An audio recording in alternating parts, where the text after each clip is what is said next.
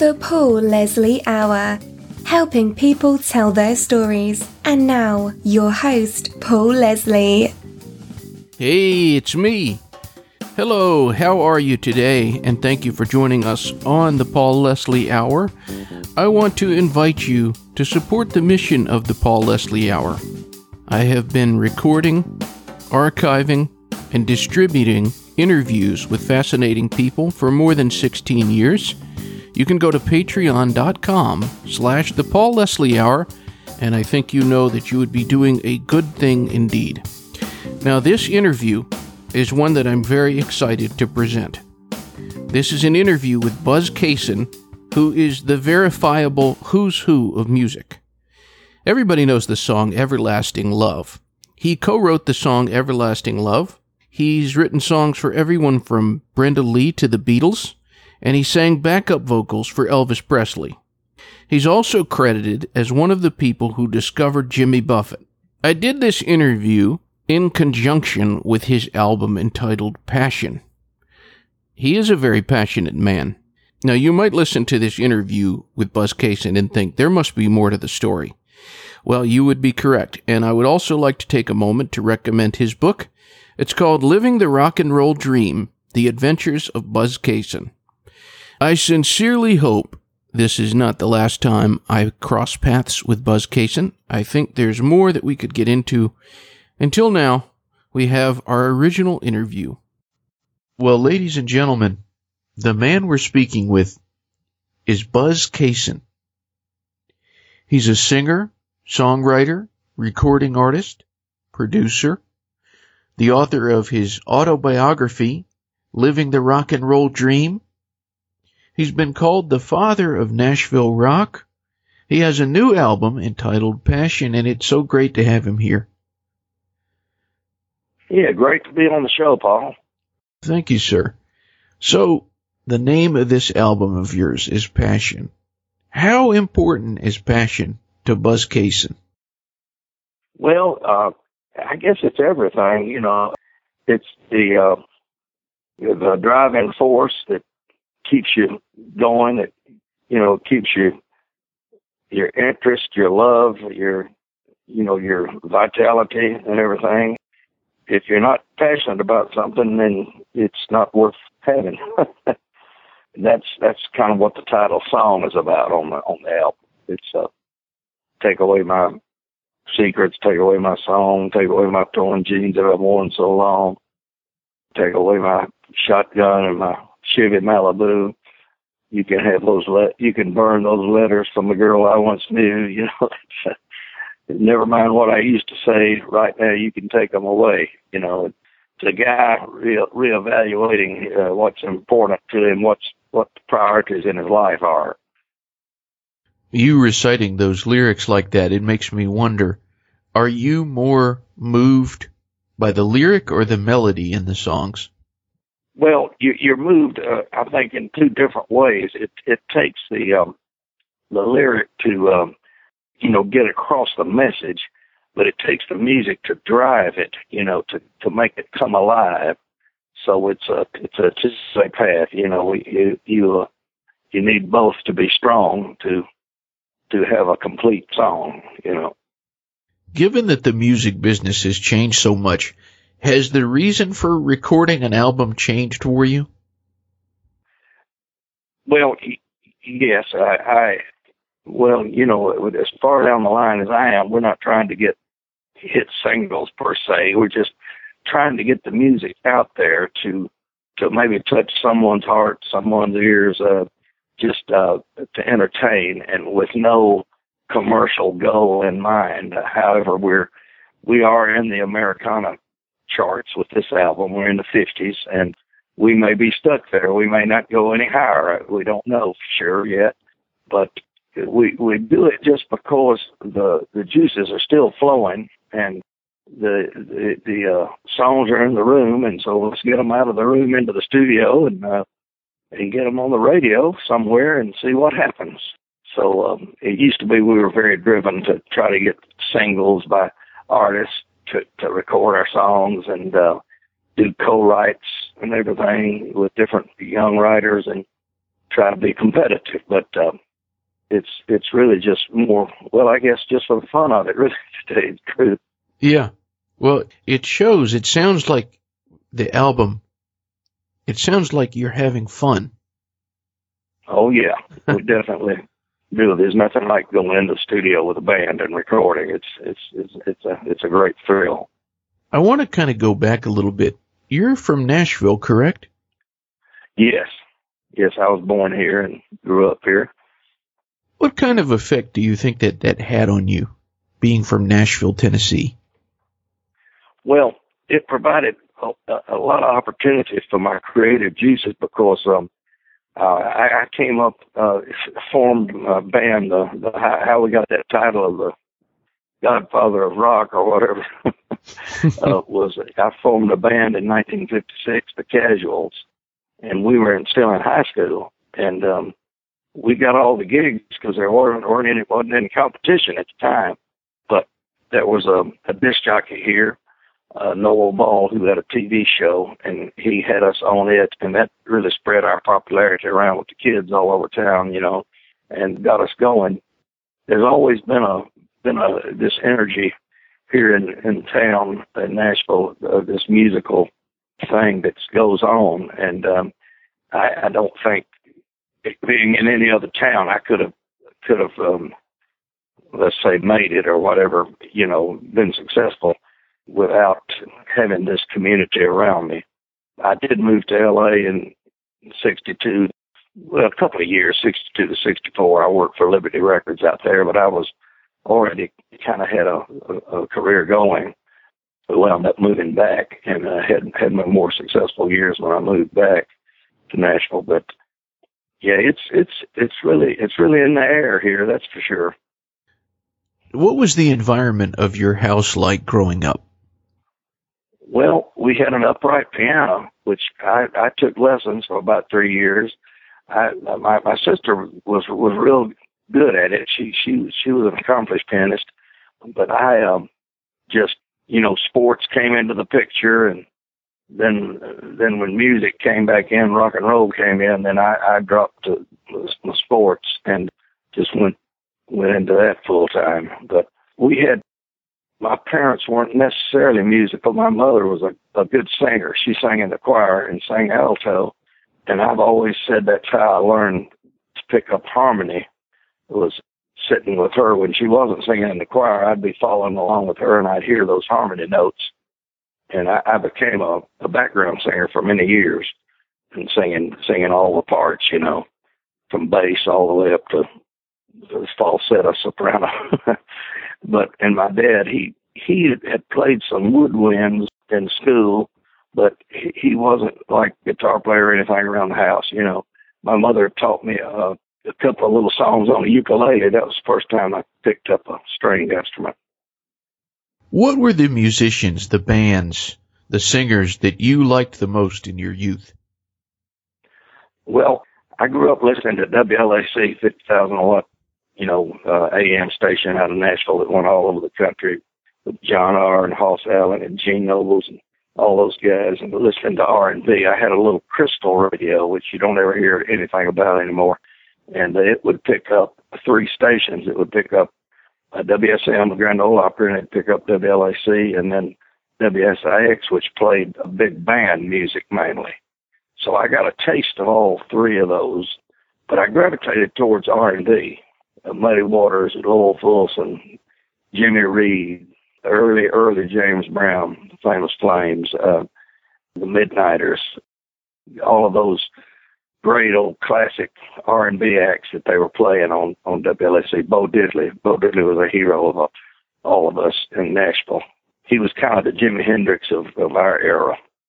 And that's the way I tell everybody, our band, we thought we were black until we looked in the mirror one day. We played black music more than anything, played covers of all the hits, That was the music that I grew up to.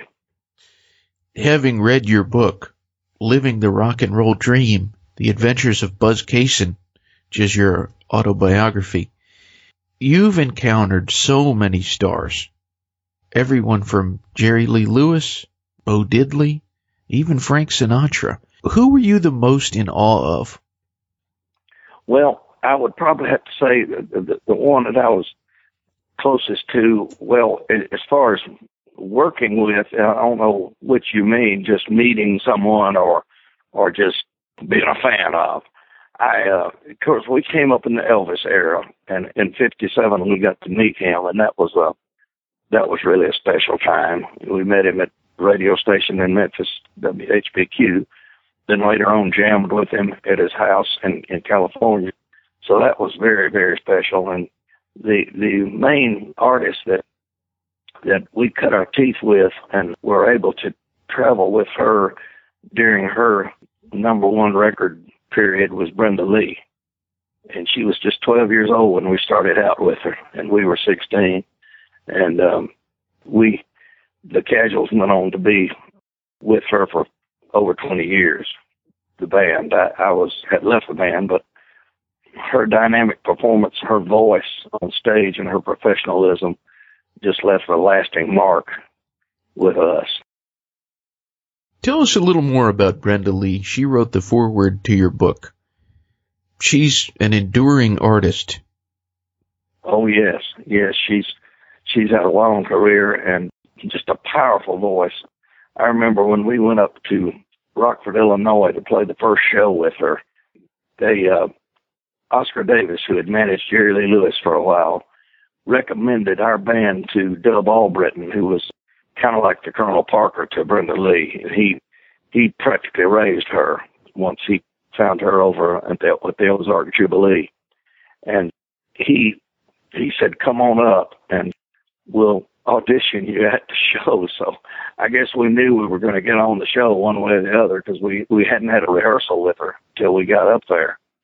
And we went on, and she was so tiny that the footlights were so large. In those days, they had those big, looked like aluminum, stainless, or whatever. They were metal footlights, and they came up about 3 feet, and she wasn't but about 4 feet tall, at the most. And so we set her up in a chair, and she opened that voice and sang without moving a limb, and just brought the house down. We thought, man, this kid is something else, And then we went on to start playing shows with her around the South on various rock and roll shows, and then broke in her nightclub act we rehearsed it in New York to begin with, because they put us with a very difficult choreographer, Richard Barstow, who about killed us rehearsing 8 hours a day. But we went on and broke the nightclub show in at Blindstrom's at Boston, and then went from there straight to Sahara in Las Vegas.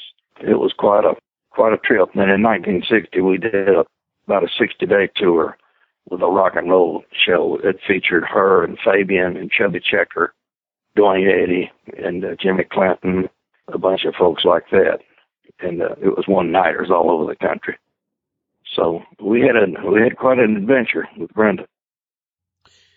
I'm holding a copy of the book, Living the Rock and Roll Dream. Just a moment ago, we were talking about different people, and you did mention Elvis Presley. And I can't help but wonder when I look at this picture. That's Elvis Presley, man. Were you at all intimidated by him? No, I wouldn't say intimidated. A while ago, you mentioned being awed. It was kind of awestruck, because he was a strong-looking character. He had I think he had just dyed his hair in that picture. He had just come out of Loving You, the second movie, and had a black suit on with a kind of a black velvet shirt. He was just a striking figure, and just was real down to earth with us. In fact, as I mentioned in the book, he said, "You guys ought to go out to Whitehaven and see this place I just bought for my mama." He said, "If y'all want to see it, you go out there tomorrow and tell Uncle Vester that Elvis said let y'all up to look at the place." And it was Graceland.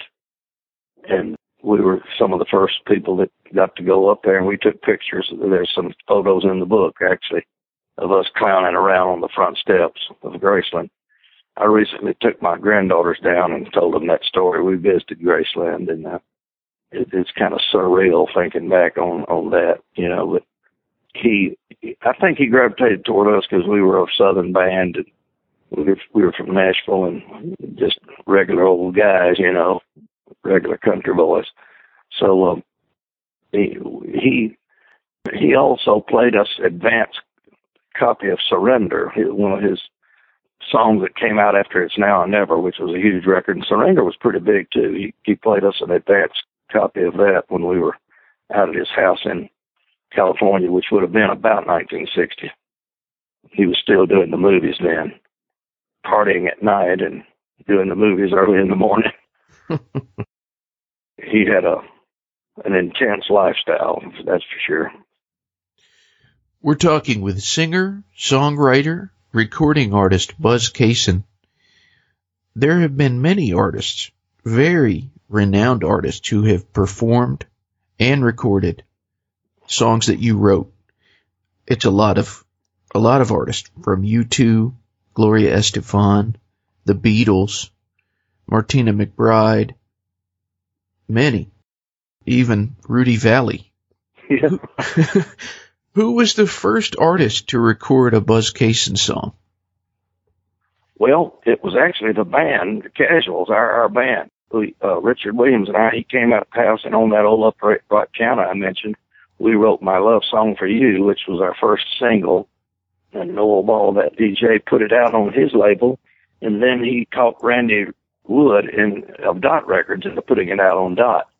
So that was the first song that I wrote professionally. And then the next one would have probably been Tennessee, which was recorded by Jan and Dean. I co-wrote with my future partner, Bobby Russell, and Gary Walker, a song plugger here in town, an entrepreneur. Got it recorded by Jan and Dean, and Snuff Garrett was involved in that, and so was Lou Adler.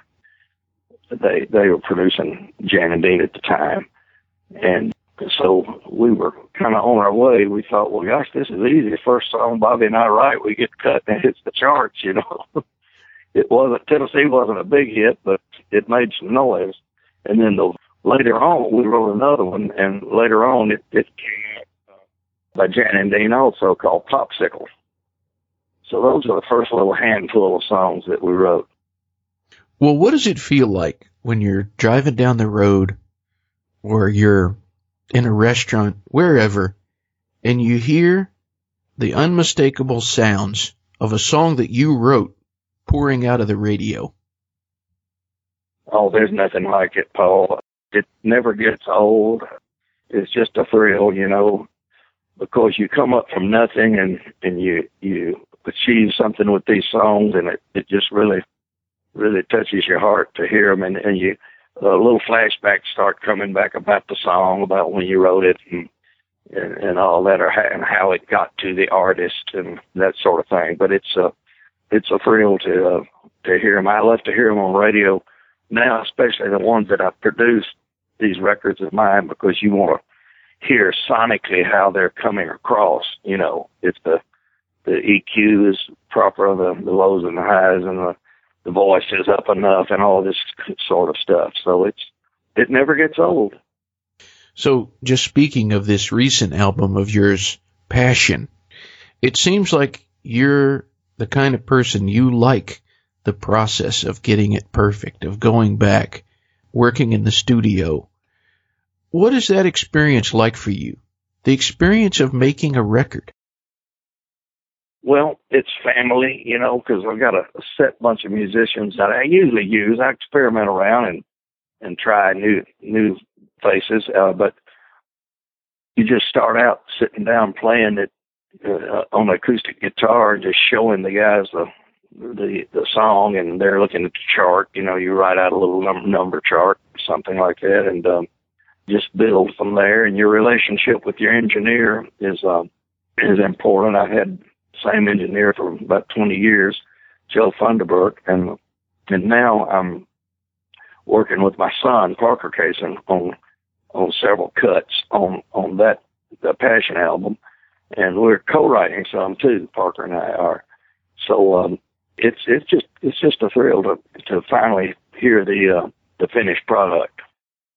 It's hard to get it down to the finished product anymore because you get different opinions and different things, but the buck usually stops with me. I make the final decision on what the song is going to sound like.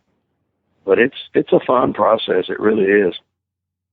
Is there a song on your album Passion that you are more fond of? Well, song-wise, I don't know, but I like Will You Love Me. Has an honest rock kind of a feel to it. And there's one called Bread that I like a whole lot. And I like the title song of Passion. It's loaded up with ones that I really like, but I kind of felt like Will You Love Me came off better than maybe some of them, kind of captured the essence of rock and roll and what we were trying to say on it. We're talking with songwriter Buzz Cason. One of your songs, Everlasting Love. Everybody knows that song. What do people identify with that song?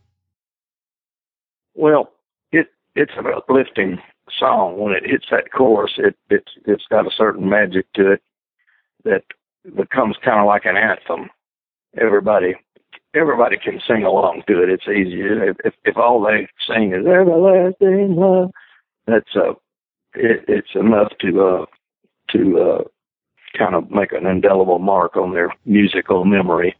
It has a secret to it, and it's the way my co-writer Matt Gaden constructed the melody on the song. It lifts up rather than just a one-step modulation or half step. It goes up a fifth, and it just opens the air up when it comes to that chorus. And it's an easy song to sing, so that's why so many people have recorded it. Probably, aside from the fact that they love it, it's almost at 10 million airplays. It's 9 million something. So it's one of the most played songs to come out of Nashville. So we're proud of that. I was hoping you could also tell us about the song Soldier of Love. It's been performed, recorded by everyone from the Beatles, Pearl Jam. What inspired that one? Well, this disc jockey I was telling you about, Noel Ball, came to Tony Moon and I, who Tony was the guitarist in the Casuals at the time, and said, if you guys write something for Arthur Alexander, I may record it. Now, Arthur had You Better Move On, which was a big hit. It was the first significant record to come out of Muscle Shoals, out of Fame Studios. Arthur was a tremendous, almost like a country R&B type singer, just a tremendous singer and writer of songs. He wound up recording it, and it didn't really do a whole lot for him. It was a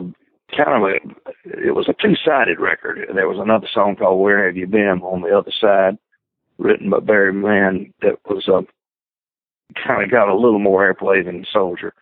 But then the Beatles, they liked Arthur's music. They had already recorded Anna, one of his other songs, and they did it on the live. The BBC had a radio show that the bands would go in and just record a 30-minute show. In fact, I had the pleasure of doing it in '64 with the Crickets when I was filling in as a lead singer with that band.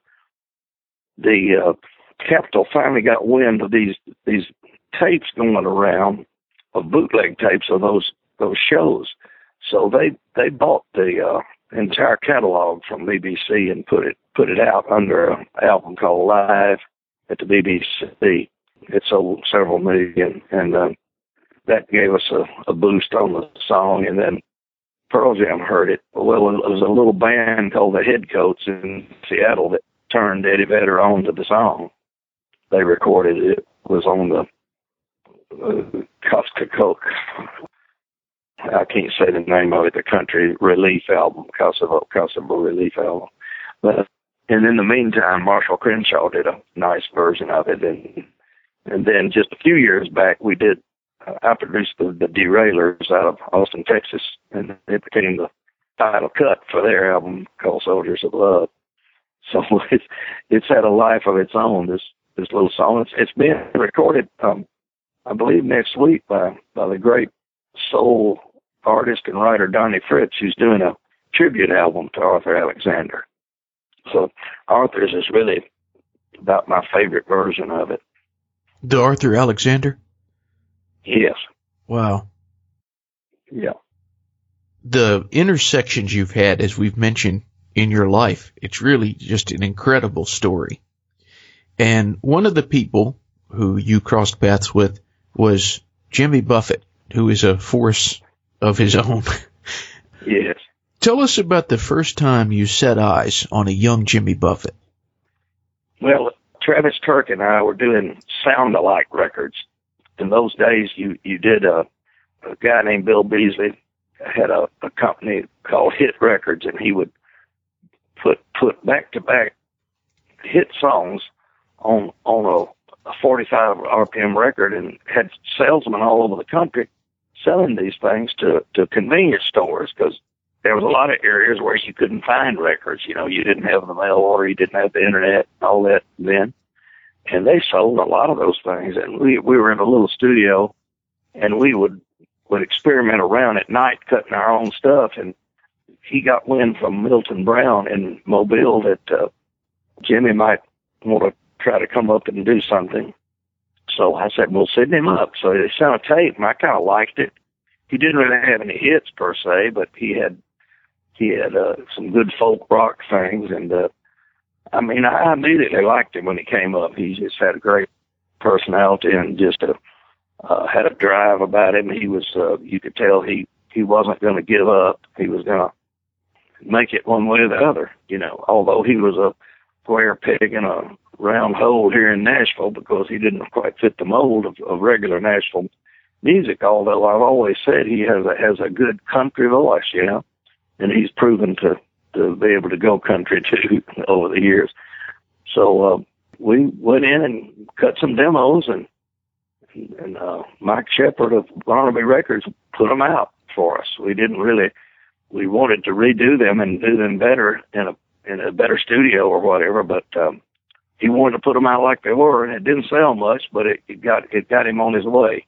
The album was called Down to Earth, and then later on we cut a second album when I had built, Travis and I had built a studio called Creative Workshop, which we still own. We cut High Cumberland Jubilee, but Barnaby Records did not release the second album. It came out later on a package called Before the Beach. But, yeah, I like Jimmy right from the beginning. We're still friends. You wrote some songs with him, and there was one co-write on Down to Earth and several on High Cumberland Jubilee. They're really interesting songs. They're everything from kind of pensive to kind of funny, like God Don't Own a Car.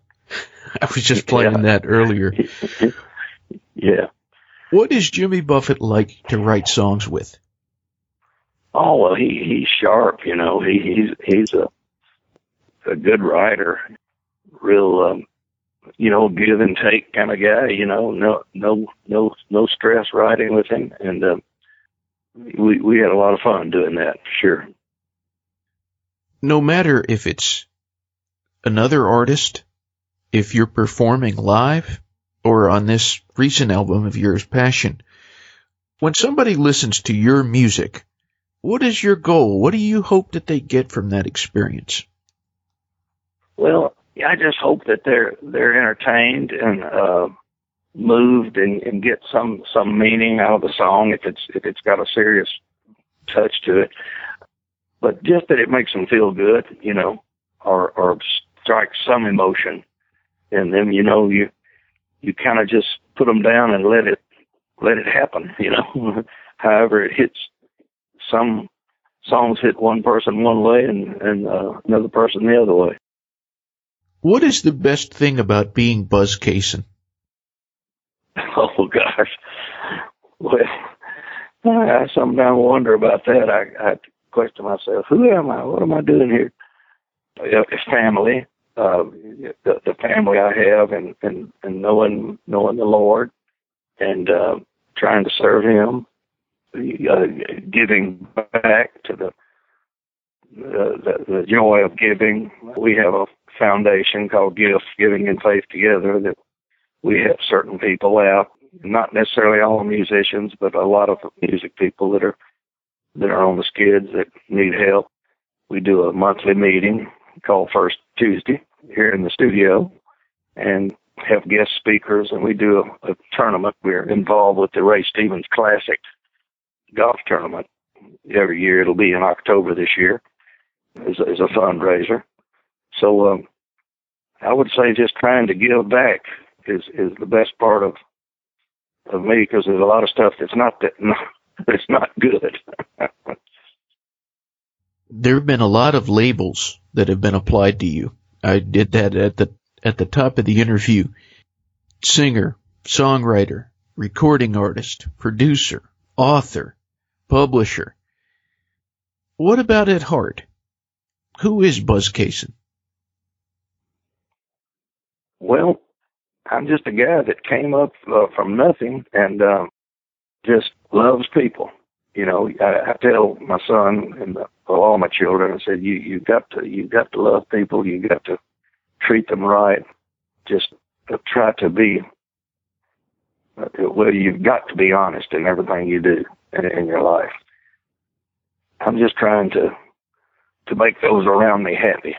That's my goal. Anyone who wants more information on Buzz Cason, it's buzzcason.com, CASON. I want to thank you for joining us. It's been great to talk to you. Yeah, Paul, I appreciate it. It's been a fun visit. Well, let's do it again. We will. I'll tell you a little short story. You may not remember this, but we spoke on the phone, and it was probably like 10 years ago. My wife was listening to Everlasting Love, and I was telling her, I said, one time I spoke briefly with the guy who co-wrote that song, and she looked at me and she said, "And you haven't interviewed him yet? I'm mad at you." So I owe your wife a favor there, yeah. No, we owe you a favor. Thank you very much, and I've enjoyed the record. I've enjoyed your book. It's been a pleasure. Thank you, Paul. God bless you. God bless you. Appreciate it. Bop, bop, dealy, bop, bop, ba-doo, bop, zee, bop, a doodly, not, bop, shiki, cha-cha, kooka, baza, luka, baza, neka, poka, kera, go, da-dum, bop, doodly, zan, ba-dum, ba-daka, ba-daka, yeah, zika, baka, puka, long, gone, doodle, giddy, boo, goodbye.